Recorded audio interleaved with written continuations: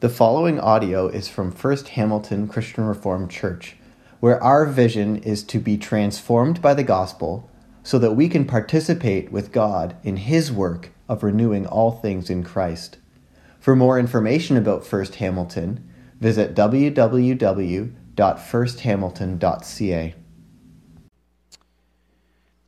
In some ways, in a lot of ways, Easter is so incredibly simple. Easter provides us as Christians the basis of our faith, the foundation on which we stand.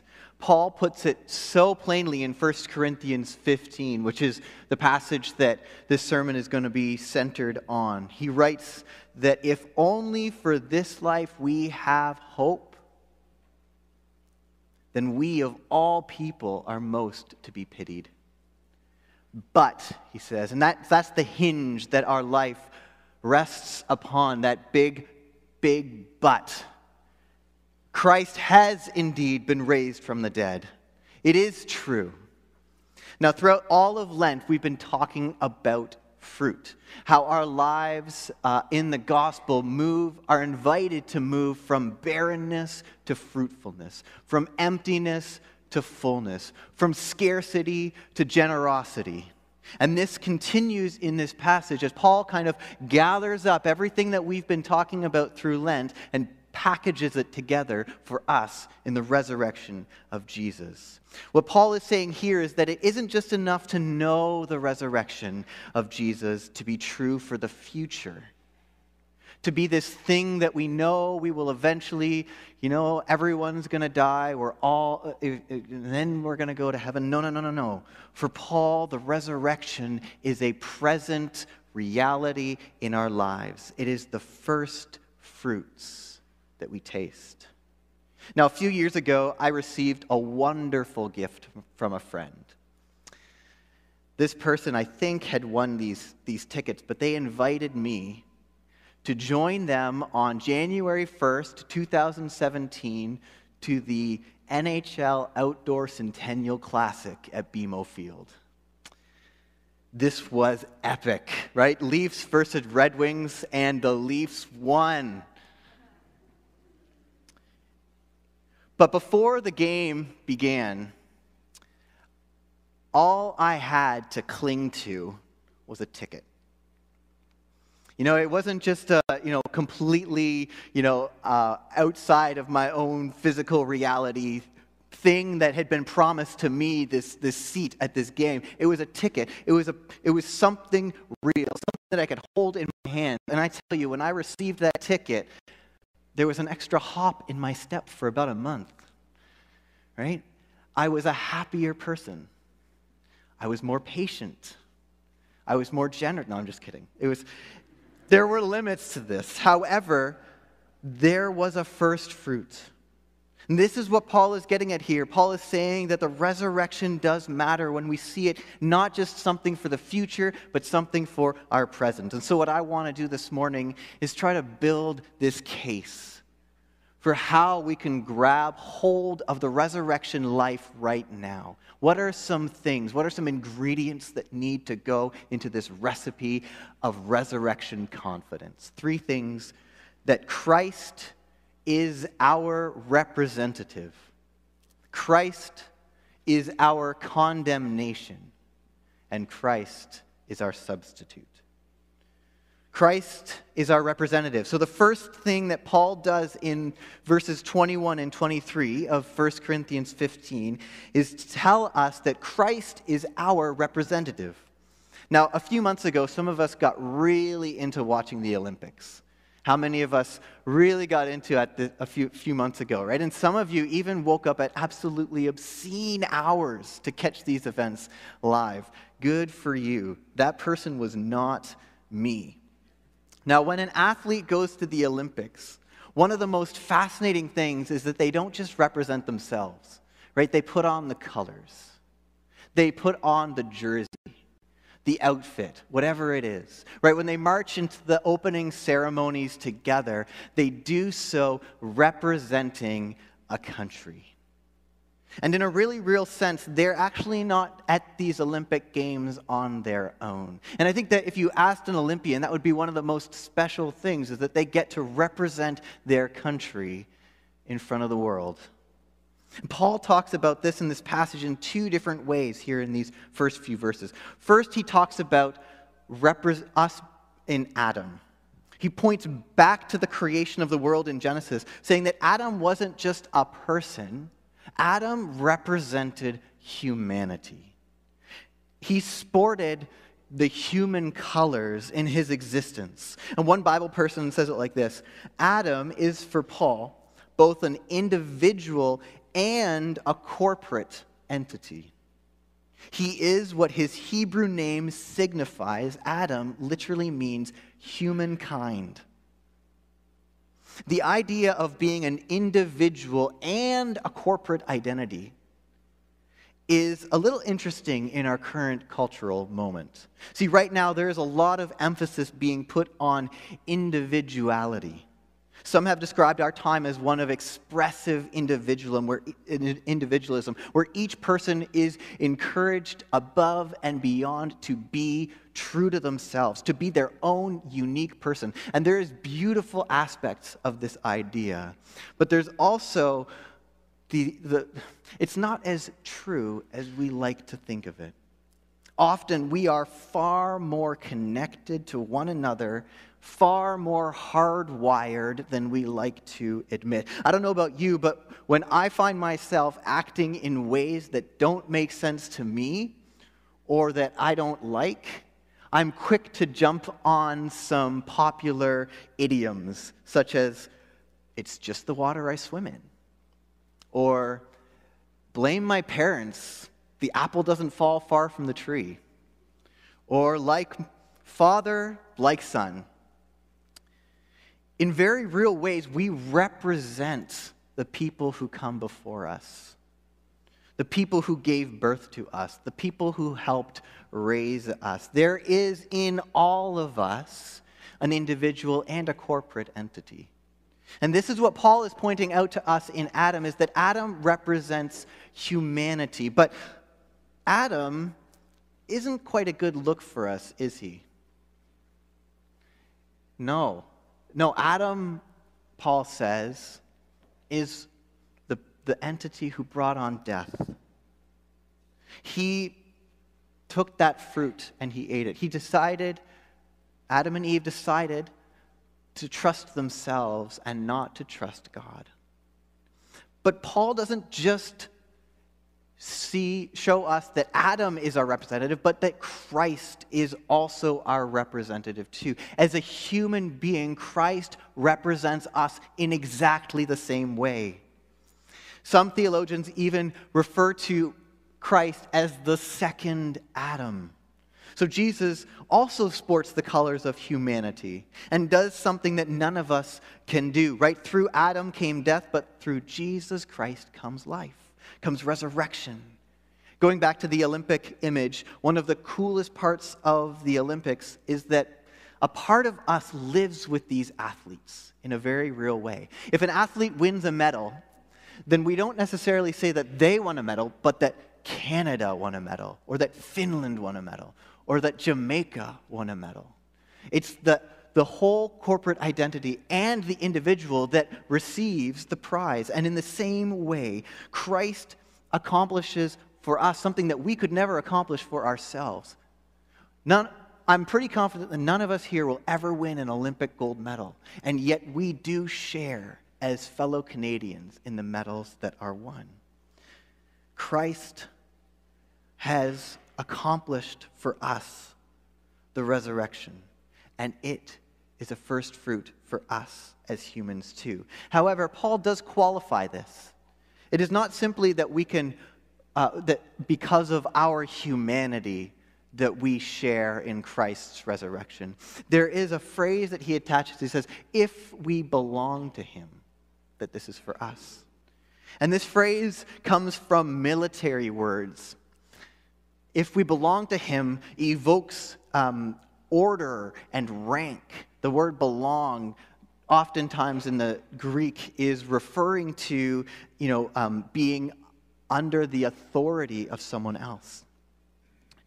As I was thinking about this phrase, that the resurrection is for us if we belong to Christ, it reminded me of the Disney movie Miracle that tells the story of the 1980 USA Olympic hockey team that, against all odds, won. But there's a great scene in this movie where their coach was after an exhibition game, and he was so frustrated with the way that the players were playing because they had themselves in mind. They were playing with the names on the backs of their jerseys in mind. And so after the game, he makes them skate lines, back and forth, and they're exhausted, and they're tired, and they're gasping for breath. And he keeps telling them over and over and over again, the name on the front of the jersey is more important than the name on the back. This is what it means to belong to Jesus, to be part of his team, to submit to his authority in your life. We have to come under his rule. What is more important on your jersey? Is it the name on the front or is it the name on the back? Who do you orient yourself to? Is it the name on the front or the name on the back? Christ is our representative. He sports our colors, and this comes with an invitation to belong to him, to identify with him, and to submit to his leading. And seeing Christ as our representative leads us also to see him as our condemnation. Now, I know condemnation sounds like a harsh word, but trust me, it is a good news word too. Seeing Christ as our condemnation moves our hearts toward faith. To see the first fruits of the resurrection life in us, we also have to see that Christ condemns us. See, most of us try to avoid this in our life. Most of us try to avoid that sense of feeling condemned or needing to repent or turn away from certain things in our lives. And we try to do this as little as possible. And Christianity is a little bit it's a lot unique in the way of the religions of the world. Most of the time, repentance means we've gone off track. Repentance means that we've done something wrong, but that we're not even close. Whereas in the Christian faith, it is a faith of repentance. We will continually be in a pattern of repentance until the day that we die.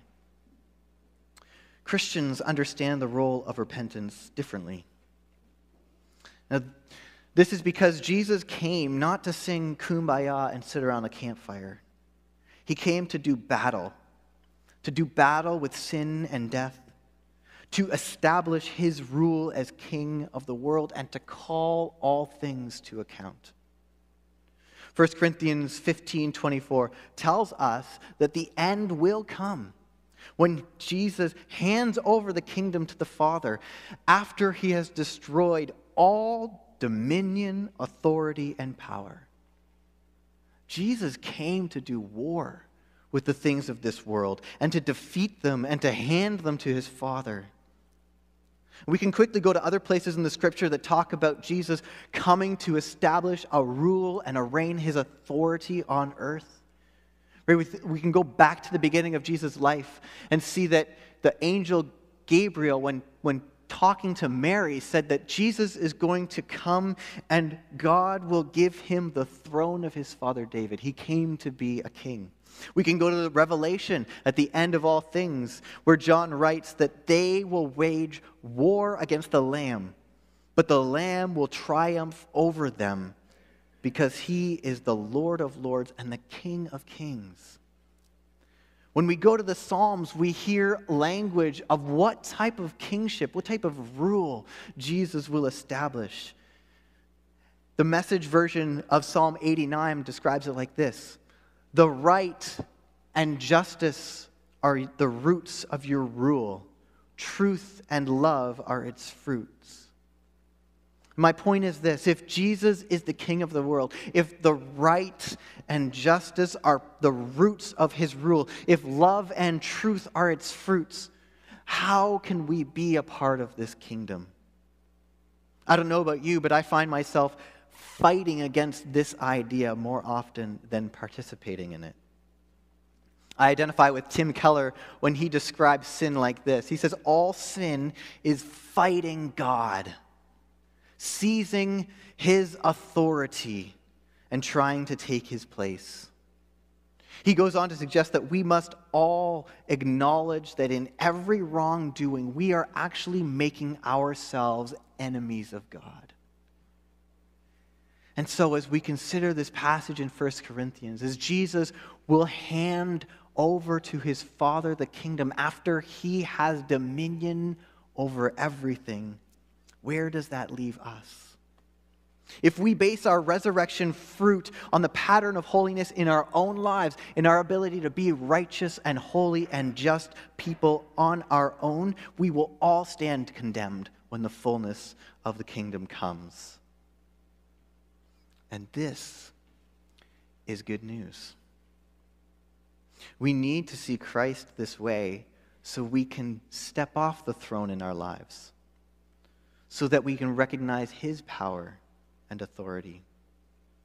And that every time we do this, every time we confess, every time we repent, we are indeed stepping closer and closer to the kingdom of God in our lives. I love how Phil prayed. In his prayer, he mentioned that Christ already holds all things together. And so when we take an opportunity, when we humble ourselves and step off the throne in our lives, when we repent and confess to God that we often get it wrong, we can also confess that Christ is the one who holds all things together and not us. When Christ holds all things together, the weight comes off. When Christ holds all things together, we can participate with him instead of leading the charge. And I so love the communion liturgy that we've been using this season of Lent because it invites us to ask that very important question, right? What right do we have to dine at the table of the Lord? What right do we have to participate in God's kingdom? And we answer in a weird way. We say we have every right. But why? Why? Is it because of us? No. We stand condemned. Why do we have this right? Because Christ came not for the strong, but for the weak. For those who have no excuses left. Stop running yourself into the ground, trying to please God and earn resurrection. See Christ as your substitute. See Christ as your substitute. This is the last point. Verse 26 of 1 Corinthians 15 tells us that the last enemy to be destroyed is death. For some of us, this is a very real and very raw verse. We know that death is an enemy, and we know it hasn't been fully destroyed yet. There is pain and grief that strikes us and that haunts us. N.T. Wright puts it like this. He says, to say that death is anything other than an enemy is to deny the goodness and the beauty and the power of God's good creation. Death is an enemy. One of my friends posted on Facebook yesterday saying that Easter morning begins with a woman at a tomb crying. And it reminds us that Easter morning is for anyone who has ever done the same. But most commentators also agree that Paul is clearly not saying that death has not been defeated. Death, indeed, has been defeated. That is why we are here. That is why we gather as people together to praise and proclaim the name of God, because he has defeated death. Because when the women came to the tomb, he wasn't there. He had walked out on death. Christ represents us and our humanity. Christ condemns us in our own righteousness, but Christ went to death as our substitute.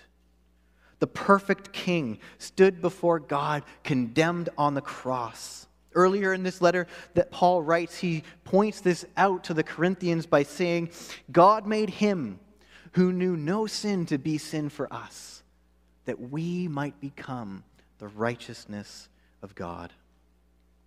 Christ is your substitute. He went there so that you don't have to.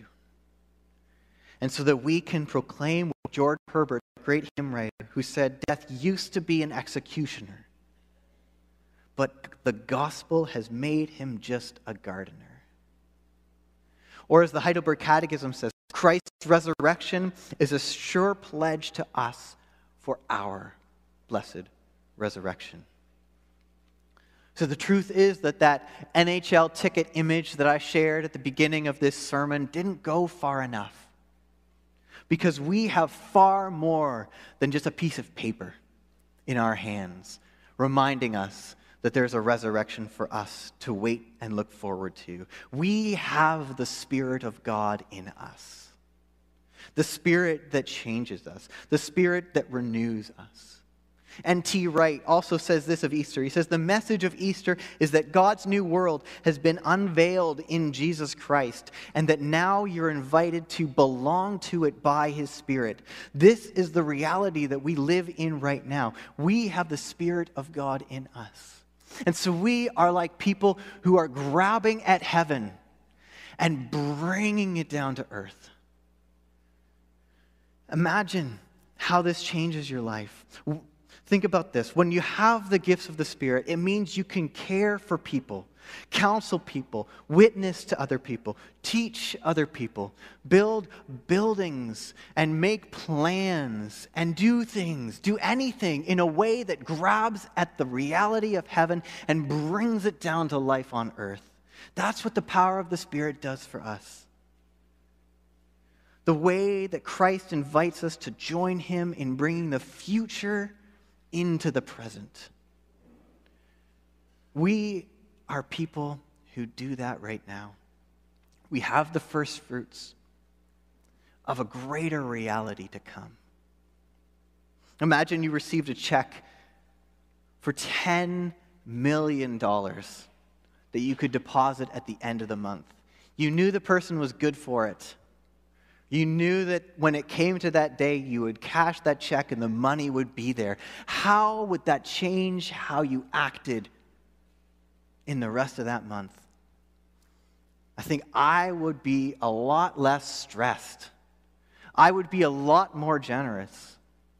I would be exploring new ways, creative ways that I could use what I had. What if we actually believed that this is true? What if we believed that we had far more than a $10 million check waiting for us? The early Christians, I think, saw this so well. There's stories that go back to a plague that struck the Roman Empire that specifically hit cities, not unlike the way that COVID-19 has hit us in the past 2 years. When people were coming to grips with the reality of this pandemic in the early Roman Empire, they were realizing the severity of it, and they were getting out while they still could. Everyone except for the Christians. The Christians were the ones that stayed.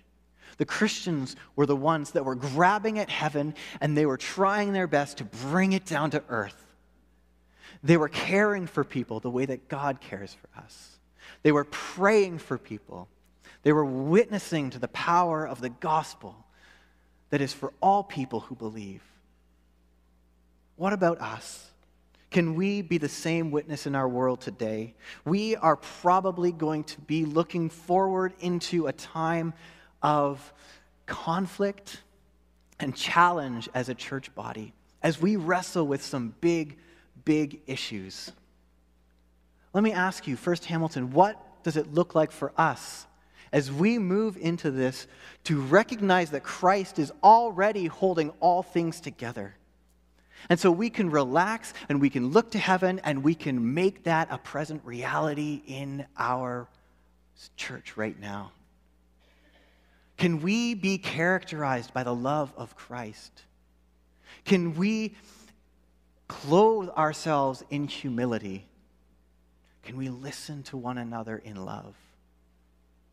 Can we put into practice the fruit of the Spirit right here, right now? Christ is risen. He is risen indeed. Let's pray. Father, thank you that you have given us your Holy Spirit as a first fruits of what's to come. Thank you that we can have confidence that you are our representative, that you, though you condemn us, invite us to stop striving and to come to you, to see that you have done what we could not. Father, as we wrestle and try to grab at heaven and bring it down to earth, we need your Spirit to live in us to do this. Be with us, that we may put into practice the rhythms of heaven right now, that we may be bold in proclaiming the good news of the gospel. Let's pray. Amen.